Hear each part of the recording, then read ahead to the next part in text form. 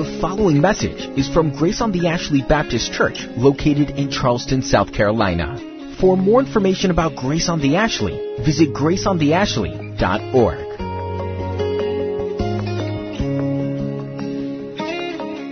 Turning your Bibles to Psalm 42 this morning. We will next week begin, or resume, should I say, our study of Hebrews, picking up in chapter 2 where we left off before I had to head out of town. But this morning I want us to look at Psalm 42. I'm sure what your life has been like in the last week or so. Mine's been a bit frenetic. Many of you know that last weekend I was activated with the military to go up to North Carolina to the Outer Banks to work with some of our service members who had experienced significant loss as a result of the hurricane that missed us. We celebrated as it missed us, but others experienced great loss just north of us. And as that storm came ashore, many, I think, sort of undersold it. Oh, it was just a little Category 1 by the time it landed. Well, if you were where it landed, you wouldn't be saying that, believe me. It hung around for a while. And there are many who lost everything and a lot who lost a lot of things. And so this past week I've been there in Atlantic Beach, North Carolina, where they took a lot of damage, and working with the Coast Guardsmen and folks who were there who were still out doing the mission, serving our nation faithfully in spite of having, in many cases, lost everything, or at least things that were precious to them, with families dislocated and evacuated all over the place. And if you would continue to pray for certainly all the communities that were affected by the storm, but particularly those who serve our nation, whose mission doesn't end because a storm came and they lost things. And so if you would pray for them, I know they would appreciate that. Also, I came home Friday, as many of you know, due to the fact my mother-in-law had a massive stroke and is still in the ICU at Medical University right now, sort of battling through the effects of that. And sort of the results of that remain in the Lord's hands, so I would appreciate if you would continue to pray for her, for certainly my wife and our family, her brother, as we walk through that. As I was thinking about, sort of on a short and compressed week this week, what to talk with you about this morning, knowing that you would be anxious to get out of here and go picnic, I thought I would talk about something that was really encouraging and exciting. And then I changed my mind and went to Psalm 42. And I thought that this morning we could look at Psalm 42. Really,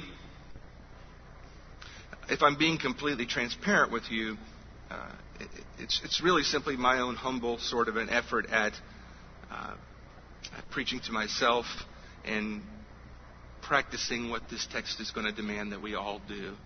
So I want to go there this morning because I think all of you, regardless of what your week looked like this week, will have some connection to this text, and will in some way, even if not right now at this very second, there will be some point of contact between your life and what we find in Psalm 42. And I pray that God would be gracious and help us all as we work our way through. Let me read this psalm to you. Psalm 42.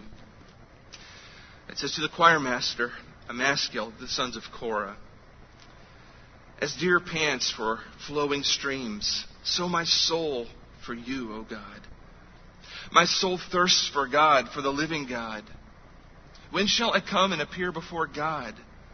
My tears have been my food day and night, while they say to me all the day long, 'Where is your God?' These things I remember as I pour out my soul. How I would go with the throng and lead them in procession to the house of God with glad shouts and songs of praise, a multitude keeping festival. Why are you cast down, O my soul? And why are you in turmoil within me? Hope in God, for I shall praise Him again, my salvation and my God. My soul is cast down within me. Therefore I remember you from the land of Jordan, and of Hermon from Mount Mizar. Deep calls to deep at the roar of your waterfalls. All your breakers and your waves have gone over me. By day the Lord commands His steadfast love, and at night His song is with me, a prayer to the God of my life. I say to God, my rock, why have you forgotten me? Why do I go on mourning because of the oppression of my enemy? As with a deadly wound in my bones, my adversaries taunt me, while they say to me all the day long, where is your God? Why are you cast down, O my soul? And why are you in turmoil within me? Hope in God, for I shall praise Him, my salvation and my God. It's the word of the Lord for us this morning.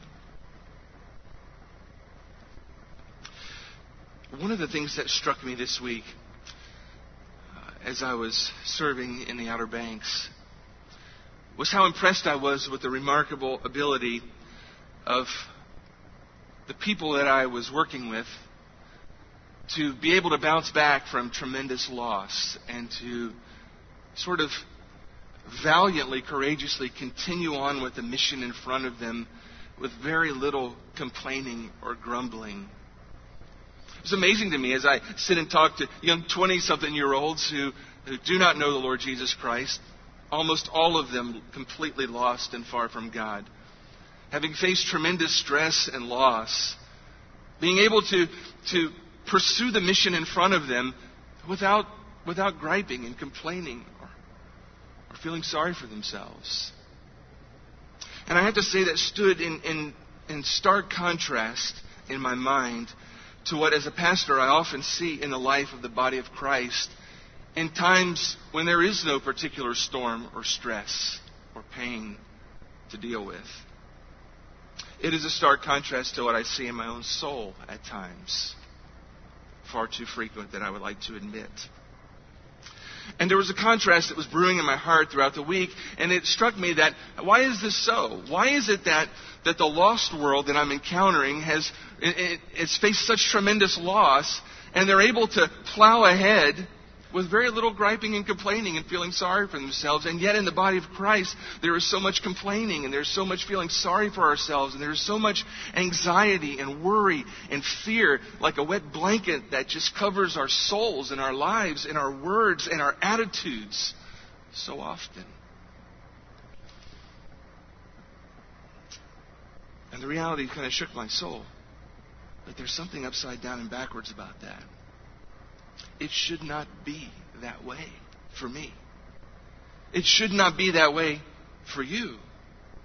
It should be really the other way around. It should be the church to whom the world looks at and says, look at those folks.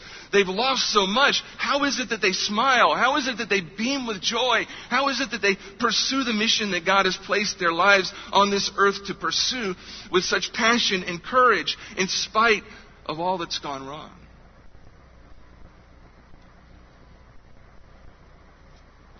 And I think it's because in this area, we allow ourselves excuses for not obeying the word of the Lord. What we're going to talk about this morning is a psalmist battle plan for anxiety-driven despair.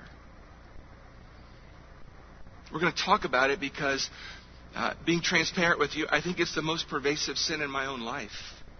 I'm convinced by 23 years of experience in the body of Christ, it is the most pervasive, the most overlooked, the most excused sin in the American Christian church.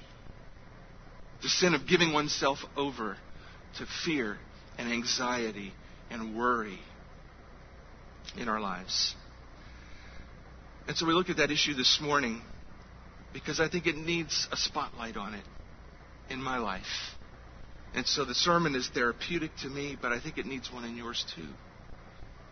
And so we look this morning at Psalm 42 because in Psalm 42 we get to sort of do what we don't get to do in other parts of Scripture. That's why I love the Psalms. You move away from theology that is just sort of a mental thing to know and understand, and you get to parachute into the life of a real human being who is in the thick of actual real life, who is fleshing out and working out his theology in the pain that is around him that's real, that hurts. And he's working it out in a way, particularly in this case, that isn't fully clear.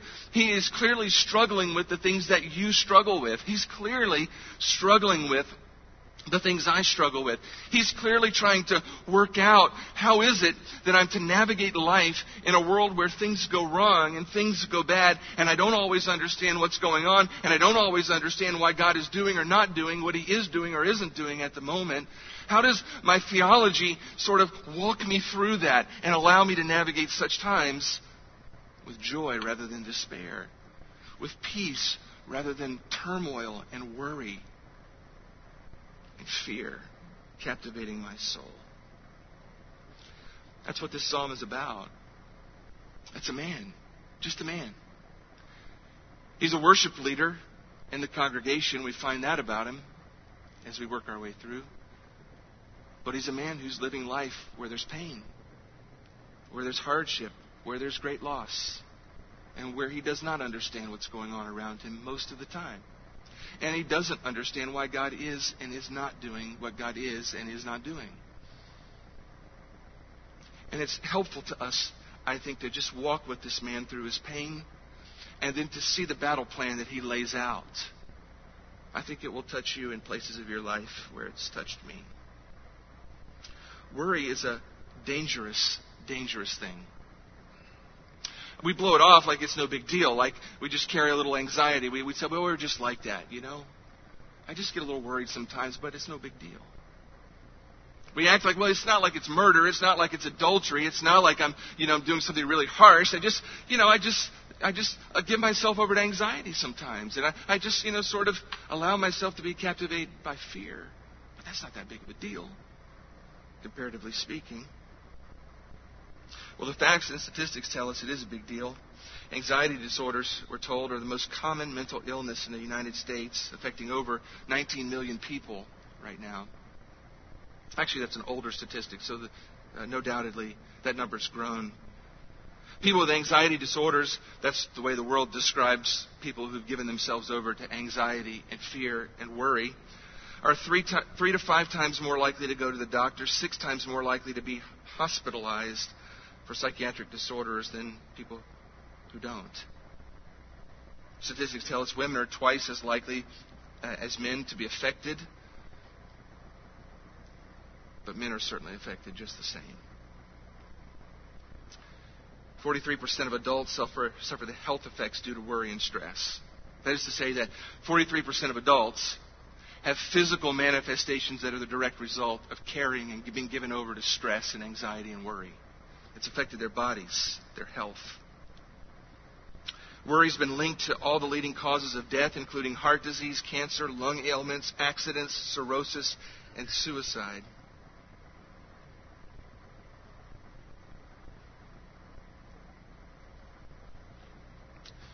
Giving over to fear and anxiety and worry keeps us up at night. It keeps us from sleeping. It keeps us from eating. It keeps us from doing the things we need to keep our bodies healthy. And if it goes on long enough, it can kill us. It's not a small deal. It's not. William Ing said this. He said, worry is interest paid on trouble before it's due. It's a good description. Interest paid on trouble before it's due. William Ward put it this way. Worry is faith in the negative. It's trust in the unpleasant, assurance of disaster, and belief in defeat. I like this part. Worry is wasting today's time to clutter up tomorrow's opportunities with yesterday's troubles. We all know this. And you're all dreading this because you feel it in your heart, that it touches you. What do we do? What do we do when life goes crazy? What do we do when we feel inside of us welling up anxiety and worry and fear? And we feel it like the floodwater is starting to rise, and we know it's coming, and we feel it rising. What do we do? Do we give over to it? Do we indulge it? Do we feed it? Or do we fight it? We see the psalmist in Psalm 42 as a man who fights. He's a man who fights. He's a man who says, you know what, I feel it. It's coming. It's in me. It's welling up. It's got me in turmoil at the moment, but I'm not content to stay there. I refuse to give myself over to this. I'm going to do battle. And I'm going to do battle with the truth of God. Before we see how he does battle, let's just sort of dive into his pain a little bit. And we only have time sort of to hit the highlights this morning. So let me just kind of walk you through this quickly. What we see in this is this. In verse 6, by the way, we don't need to move chronologically through this because it's a psalm and it's poetic. And so therefore it's kind of given to us in fragments throughout. But let's begin in verse 6 where we see the first thing we need to see about this psalmist. It gives us some context for his pain. What we see there is that he's had deep pain that's brought him to deep despair. Deep pain has brought in his life deep despair. He says in verse 6, "My soul is cast down within me." The New American Standard Translation says, "Oh my God, my soul is in despair within me." This is not a man who's saying, I'm just having a bad day.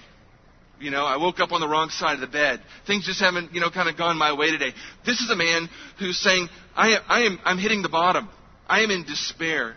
At the depths of my soul, I am quickly approaching rock bottom. He doesn't tell us all of the details of what's gone on to get him to this place. We just simply know that all the things that have gone on have been severe things, and they're things that have lingered on for a long time. We know that he's prayed for these things to go away, and for whatever reason, God has not taken them away. And because of that, he's at the point of despair. And he says, "What? My soul is cast down within me. I'm in despair." We see some evidence of what's gone on. He tells us that there are enemies around him that brought deep pain in his life. In verse 9, "Why do I go mourning because of the oppression of the enemy?" So there are enemies. There are people around him that in some way, shape, or form are coming against him and oppressing him. By the way, Psalm 43, the following psalm to this one, some think that this was actually at one time one long psalm that's been split up into two because the themes are very similar. So I'll quote Psalm 43 as we work along, and we see evidence of these same things in Psalm 43, verse 1. "Vindicate me, O God. Defend my cause against an ungodly people. From the deceitful and unjust man, deliver me. Why do I go about mourning because of the oppression of the enemy?" So you see this theme over 3 times. There are people out there that are oppressing the man. We don't know all that they're doing to him, but they're doing something that's bringing pain to his life. They're doing something that's causing him to despair. They're seeking his destruction. They're ungodly people, and he's a godly man. And he's struggling with this. On top of that, in the midst of all of that, he and his God are being mocked. Do you see that? Verse 3 of chapter 42, Psalm 42. "And they say to me," this is these enemies, "all day long, 'Where is your God?'" It's bad enough that you're in despair. It's bad enough that you're surrounded by people who are oppressing you and out to destroy you. But in the mix of all of that, the people who are out to destroy you know that you are a believer in God. They know that you're a person who belongs to the Lord. And they're looking at you and they're saying, "Where is your God? If he's real, why are you suffering? If he's real, why hasn't he come to your defense? If he's real, why are you in despair?"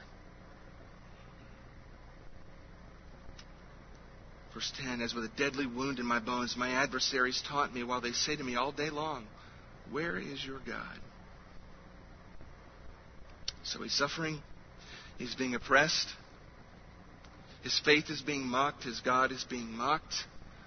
And if that isn't enough, it gets worse. We see that he's feeling abandoned by God himself. You see verse 9, "I say to God, my rock," what?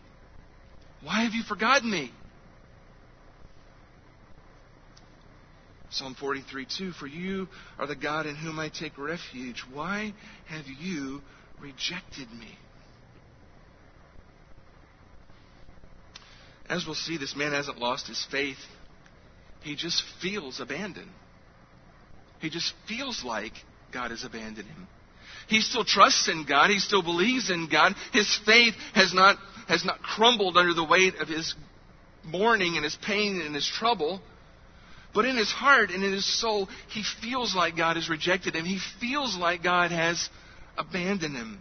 He feels like God is distant and he isn't listening. He's lost that feeling of intimacy and closeness with God. In fact, he begins the psalm by saying, "As the deer pants for flowing streams, so my soul for you. My soul thirsts for God, for the living God. Now, I remember when I was a kid in church, we used to sing, there was a song that these words were put to. Did you sing it? It was called As the Deer. It has this happy little tune. I would try and sing it to you, but that would ruin the whole morning. But it's a happy little tune, you know. I can't even do it for you. If I had somebody up here who could, I'd let them do it. But it's a happy little tune, and it gives you this image of Bambi, you know, sort of floating around by a happy stream, drinking water, enjoying his little day. It totally misses capturing the meaning of this text. When we read him say, as a deer pants for flowing streams, so my soul pants for you, the image should not be in our mind of happy Bambi jumping around by streams of water, quenching his thirst at will. We should think of a deer that's being pursued by a hunter who's firing at him at every corner. And the deer is running for life. He is running and dodging trees, and he's been running and running and running, and he is dying of thirst. If he doesn't get to streams of water, if he's not able to get a drink, if he's not able to find rest for his body, he is literally going to die. Because that's how this man feels. He feels like he's being hunted. He feels like he's running for his life, and he's been running and running and harder and harder. And if he cannot get to God somehow and drink, he's going to die. That's how he feels on the inside. He's like the deer running from the hunter. He's desperate to see God. He's desperate to feel close to God. Let me ask you, let me just pause right there. Can you identify with this man at all? Can you identify with him at all? Has there ever been a moment in your life when people on the outside have been oppressing you? When pain and difficulty has come into your life and you're pleading with God to make it go away? You're praying and you're asking Him over and over, perhaps over a length of time, and you just feel like He is abandoning you. You feel like He isn't listening to you. You feel like He is maybe even rejecting you. And you've been running and running hard and hard, and you're feeling desperate that if He doesn't come through somehow soon, you're going to crack. That's how this man feels. In verse 4, he tells us that his memories make it even worse. He says, these things I remember as I pour out my soul. How I would go with the throng and lead them in procession to the house of God with glad shouts and songs of praise. He's remembering the good old days. He's remembering what it was like to lead the congregation in worship. He was remembering what it was like to go to the house of the Lord and to be with God's people, to find all the encouragement that comes when God's people gather, to find all the joy that our spirits gain when we gather together and we worship in the house of the Lord. It's been a long time. He hasn't been there. And he's thinking about how wonderful it was in the days when he could do that and experience that. And he's wondering, I wonder if those days will ever come back again. Will there ever be a time in my life when I'll experience that joy that I had in the past? Will I ever be able to go back to the way it used to be? When I was at peace, when there was joy, when I was encouraged. Will I ever feel that again? Verse 3 tells us he's sleepless. He's lost his appetite. He's weeping. My tears have been my food day and night, he says. He can't sleep. All he can do is cry. He can't eat. All he can do is weep.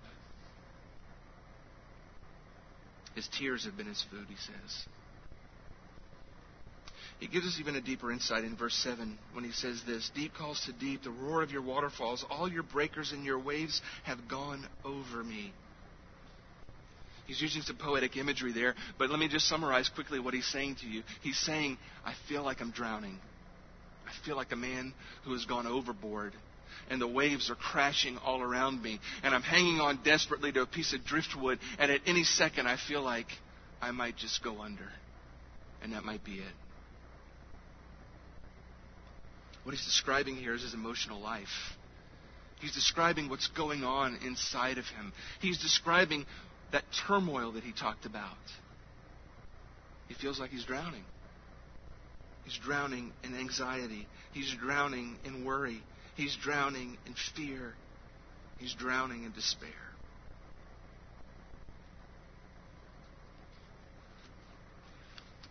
You ever felt those things? Ever felt like God was a million miles away? You ever had other people hurt you, mock you? Have you ever had sleepless nights when you couldn't eat and you couldn't sleep? All you could do was weep? Ever felt like your sorrow was going to overwhelm you and you were going to go under? Well, that's how this man feels. And you should note that he's not just any man, he's a godly man. He's a godly man. And you'd say, wait a minute, hold the phone. I thought bad stuff like that was just supposed to happen to lost people. But you're telling me a godly man can get to a place like that? You're telling me that a godly woman can be overwhelmed like that? That's what he says. In 2 Corinthians chapter 1, verse 8, if we were to parachute into the life of the Apostle Paul, you would hear the Apostle Paul say that stress has come into our lives. Stress has happened in my life. And it's been so bad that we've despaired even of life. Paul got to that place too. So we all can get to that place. Being believers does not insulate us from pain. It does not insulate us from persecution or oppression. It does not insulate us from the circumstances of life that give us good reasons to be anxious and to worry and to be afraid. Christianity does not insulate us one iota from any of that. And if you've ever believed that it does, then you've believed a lie. The difference between a believer and an unbeliever in such circumstances is not that believers are insulated and unbelievers are not. The difference is believers battle it a different way than unbelievers do. You see, Christians do what this man does. He says, this is my pain, and here's where I am. But I refuse to give myself over to this.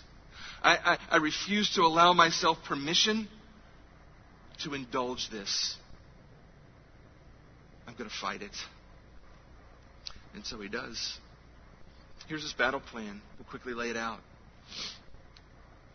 First thing he decides to do is this. He runs to God, not away. His pain, his oppression, his despair, his anxieties, his fears, all of those things are driving him not away from his God, but they're driving him to his God. And you see, now there is a distinction between a believer and an unbeliever. Because when believers suffer, our pain and our anxieties and our fears and our worries drive us to the Lord, not away from Him. If we had time, we would look at the parable of the soils that Jesus lays this out in Matthew chapter 13, where He describes those who, at least on the outside, look like they belong to the body of Christ, but when persecution comes into their life and tribulation is brought into their lives, they fall away from the Lord. And Jesus' point is, persecution and pain and despair and fearful circumstances are one of the ways that God slices and dices and makes clear between who is one that belongs to Him and who isn't. This man belongs to his God. He runs to his God. He doesn't run away from Him. He goes after Him. But not only that, there's a second thing that he does. When he runs to God, what does he do? Well, he pours out his heart in prayer. These things I remember, he says in verse 4, as I pour out my soul. This psalm, in essence, is part of his battle plan. He comes down and he picks up pen and he picks up paper and he begins to put into words on paper what he is saying to the Lord. He pours out his heart to the Lord. And by the way, if you read this prayer in the form of a song, it's not your typical churchy prayer, right? You know what I mean by a churchy prayer? I mean the kind of prayers we pray in front of each other, where we use all that cool, spiritual language, and we make it sound like, we're worried about what people think about us, and we don't want anybody to know that we really suffer, and so we just say sort of simple things, surface things, and it sounds all frivolous and sweet. That's not the kind of prayer this is. This is raw. This is raw prayer. This is a man who says, you know what? All pretense is out the window. Here's where I am. Here's where I am. It's authentic, it's honest, it's unashamed. I say to God, my rock, why have you forgotten me? Why do I go on mourning because of the oppression of my enemy? Do you hear the honesty in all of that? He's saying, God, I don't understand what's going on. I don't know why you're not answering me. I don't know why you're letting this happen. I don't know why when I pray I still feel distant. I don't know why you're not coming to my defense. I don't understand. He knows God's character. He knows that God is faithful and loving and sovereign and good. He just can't understand why God isn't showing that right now. And so he cries out and he asks him. You know what? God's not afraid of your questions. He's not afraid of my questions. He wants us to come to him. He says, Lord Jesus said, cast your cares on me because I care about you. He wants to hear. My soul thirsts for God. When shall I come and appear before God? Verse 2, the Contemporary English Version captures this a little differently. It says, when will I see your face? It's really the essence of what he's asking. God, you're distant. When will I ever see you? When will I ever feel close to you? When will I ever feel like we're tight again? Because right now I don't feel like that. When will I ever be able to worship and praise you again? When will I ever be able to gather and sing to you with joy again? Vindicate me, O God. Defend my cause, he says. Show them I'm right to trust in you. Show all these people who are mocking you that it's right for me to trust you. Show them who you are. Send out your light and your truth, he says. He's just a man who's pouring out his heart to the Lord. Telling God what he feels like he needs at the moment. And asking God the hard questions for which there is no answer. But he doesn't stop there. He doesn't just run to God, pray, and sit back and say, well, I guess it's in the Lord's hands now. He takes it a step further, and he does a third thing. He preaches to himself. This is the chorus of the song, if you will. You probably captured it as we were reading it together. Verse 5, verse 11, and then it repeats again in Psalm 43, verse 5. Why are you cast down, O my soul? I want you to say that with me. Why are you cast down within me, my soul? Why are you in turmoil within me? You know what this is? This is the psalmist preaching to himself. He's looking at himself and he's saying to himself, self, it ought not be like this. Self, what right do you have to wallow in your pain? Self, why are you here? Self, what are you doing wallowing? What are you doing not trusting God? What are you doing giving yourself over to turmoil and to despair? He challenges his emotions. What reason do you have for feeling like this? He says to himself, have you forgotten God? Have you forgotten who he is? Have you forgotten his promises? Have you forgotten his love? Have you forgotten his sovereignty? Where do you get off wallowing in your sorrows like this? This is a man, he's not talking to anybody else. He's talking to himself. You know, so many times you and I, when there's pain and there's oppression and there's circumstances that give us good reasons to be afraid and worried and anxious, instead of preaching a message like this to ourselves, we look in the mirror and we wallow in our pity. We feel sorry for ourselves. And we want everybody else to feel sorry for us too. And there's a part of us that just likes to indulge it. And this man says, no way. I'm preaching to myself a message. Why are you like this? This is not how God has made you. This is not how it ought to be. Why are you cast down? Why are you in turmoil? You see, when we're given over to those kinds of things, they blind us to realities and we forget things that matter. Jesus exposes this in Matthew 6:25 and following. He says this in the middle of the Sermon on the Mount. Don't be anxious about your life, what you'll eat or what you'll drink, or about your body, what you'll put on. Is not life more than food, and the body more than clothing? Look at the birds of the air. They neither sow or reap, nor gather into barns, yet your heavenly Father feeds them. Are you not of more value than they? And which of you, by being anxious, can add a single hour to the span of his life? Why are you anxious about clothing? Look at the lilies of the field, how they grow. They neither toil nor spin, yet I tell you, even Solomon in all his glory was not arrayed like these. But if God clothes the grass of the field, which today is alive and tomorrow is thrown in the oven, will he not much more clothe you, O you of little faith? Therefore don't be anxious. The Gentiles seek after all these things. Your Heavenly Father knows that you need them. Seek first the kingdom of God and His righteousness, and all these things will be added to you. It's a direct passage. And Jesus says, do not be anxious. Do not give yourselves up and over to worry and anxiety. And He lays out for us the things we forget when we do so. The first thing He tells us is this. He tells me that when I give myself over to anxiety and worry and fear, I forget some things. And here's what I forget. I forget there's more to life than my possessions and my circumstances. I forget that there's more to my life than that. I forget that God has created me for something more. That God has created me, in fact, for an eternal life with Him. That what God has made me to be and created me to be and is preparing for me even now is an eternal life with Him forever. And everything that I experience right now is temporary at worst. My life is bigger than what I have or don't have. My life is bigger than what I feel right now or don't feel. I forget that when I'm anxious. I forget that I have a Father. I forget that I have a Father. Isn't that what He said? Look at the birds and look at the lilies. Don't you know that your Heavenly Father, don't you think He cares more about you than that? You know what? I have a son. He's 10. He's a cool kid. But you know what I know about him? He never worries about what he's going to eat the next day. Never. Never. As long as he's been alive, he's never worried one time about what he was going to eat or whether he's going to have clothes to wear. You know why? Because he has a Father. And from his birth until now, 10 years later, I've proven to him over and over again, he has no need to worry about those things because I will take care of them. I'll make sure he has food to eat. And I'll make sure he has clothes to wear. And so he doesn't worry about those things.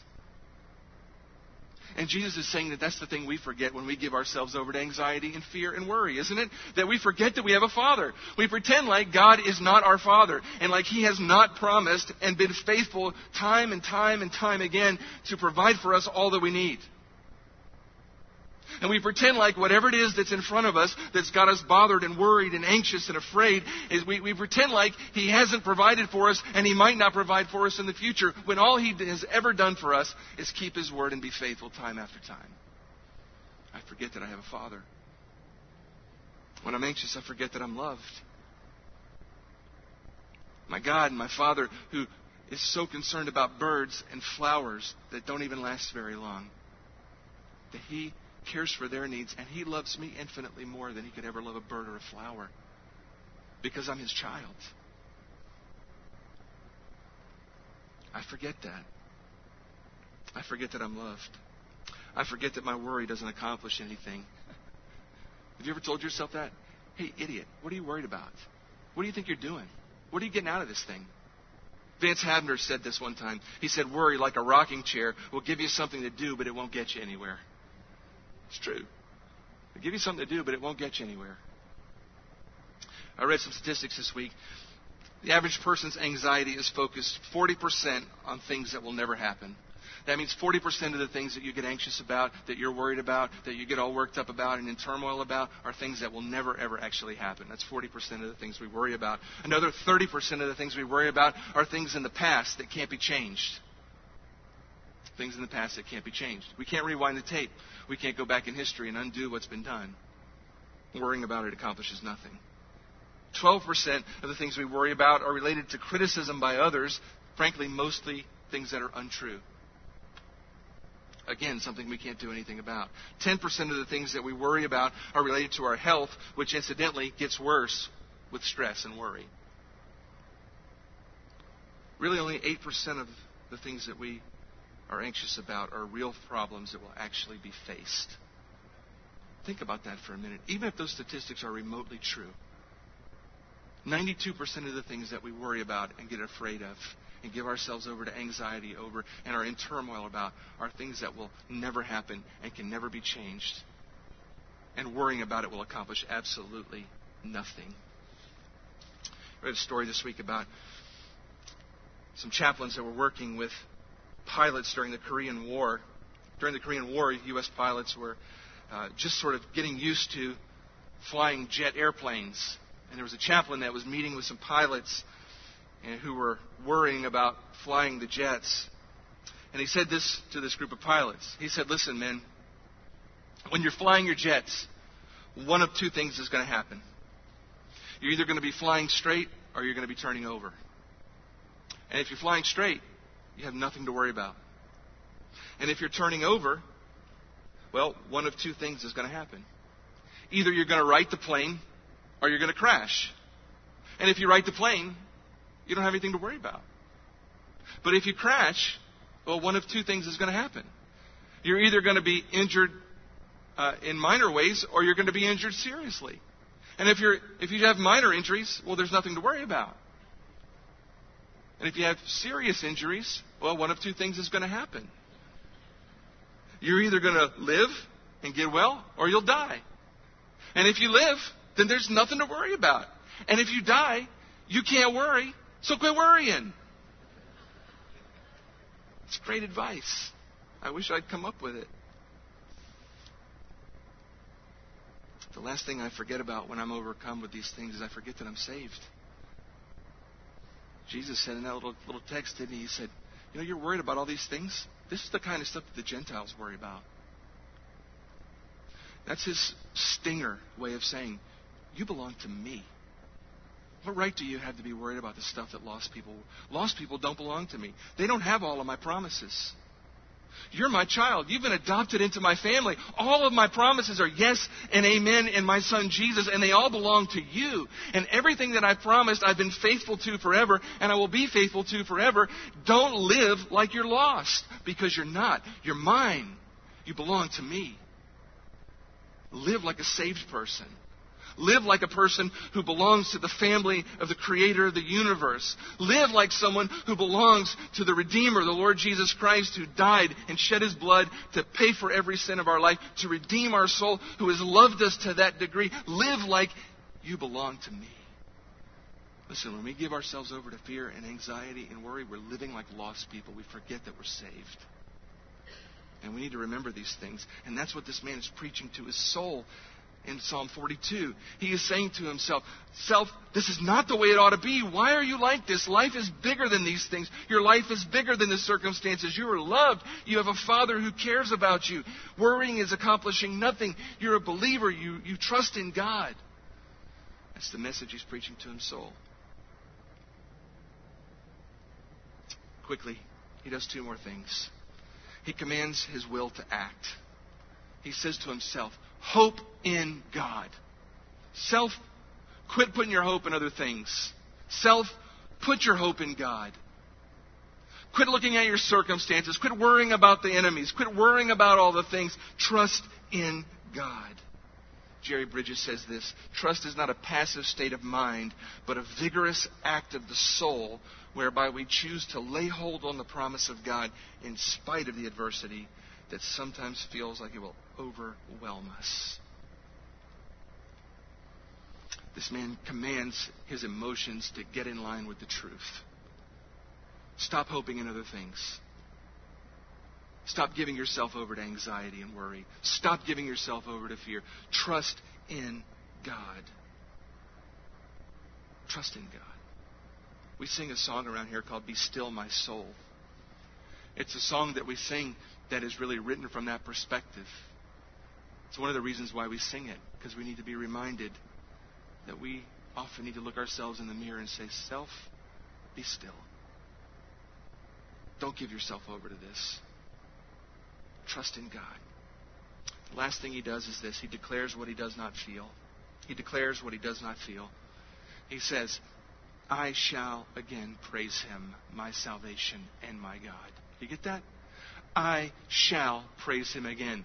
Yes, life is overwhelming right now. Yes, this pain and this trouble has gone on and on and on. Yes, I've prayed over and over and over and over, and God seems distant, and God seems like He's rejecting me, and it feels like He's not paying me any attention. But I know, beyond a shadow of a doubt, this is going to happen. I will praise Him again. God will be faithful to His promise. God will come through in the end. God will rescue me before I go down. God will supply my every need according to His glorious riches. It will happen. I can't see it. I can't feel it right this second. I can't look to my calendar and mark the date, but it will happen because He is who He promised He is. And His truth and His honesty is on the line. And He'll come through. He'll come through. I will praise Him again. I will come out of this storm. I will get out to the other side of this. I will not sink and go under and drown. I will not be crushed by this. God will help me. Charles Spurgeon said this. He said, our longest sorrows have a close, and there is a bottom to the profoundest depths of our misery. Our winters shall not frown forever. Summer shall soon smile.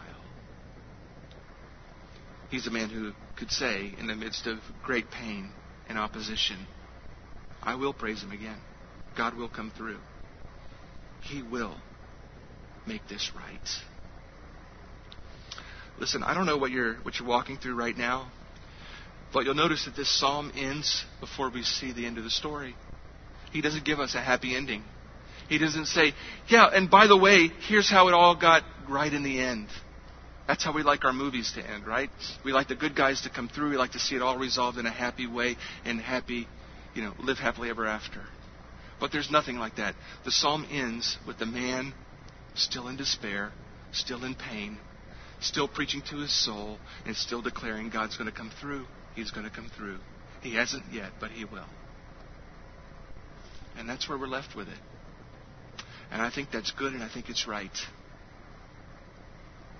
Because it leaves us in the place where He is. And I don't know where you've come this morning or how the condition of your soul is. If any of this relates to your experience at the moment, or if in your life you're one that regularly is tempted to give yourselves over to worry and anxiety and fear, one who is regularly tempted to allow your soul to remain in turmoil within you, I hope you'll hear this broken man's cry, and you'll see his battle plan, and you'll take it as your own. That when you find yourself in that place, you will do what he's done. You will preach that message to yourself. You will run to your God. You'll pour out your soul at His feet, and then you'll declare that He's faithful and He's going to help you in His time. And then you'll march on and do what He's called you to do with joy, because you can trust Him. You can trust the one who says, seek first my kingdom and its righteousness, and all these things that you need, all these things that you worry about, all these things that you're afraid of, all these things, they'll be added unto you. I'll take care of them. He's the one who says, I love you, I care for you, so you can drop all of that on my lap. He's the one who says to you, come to me, all who are weary, who've been swimming and running from the hunter, feeling like you're drowning. Come to me, and I will give you rest. Do you need rest this morning? Do you need peace this morning? What things are swirling around in your head this morning that are causing you anxiety and fear and worry? What I want you to do as we close, I'm not asking you to stand up or go anywhere and do anything except for one thing. I want you to pause for a moment. If you have a pen or a piece of paper, I want you to write down on it right now the top 3 things that cause worry, fear, and anxiety in your life. Right now. I want you to do it right now. At least pretend like you're doing it, so I'll think you are. The top 3 things. The top 3 things that regularly trigger in your heart worry, fear, anxiety.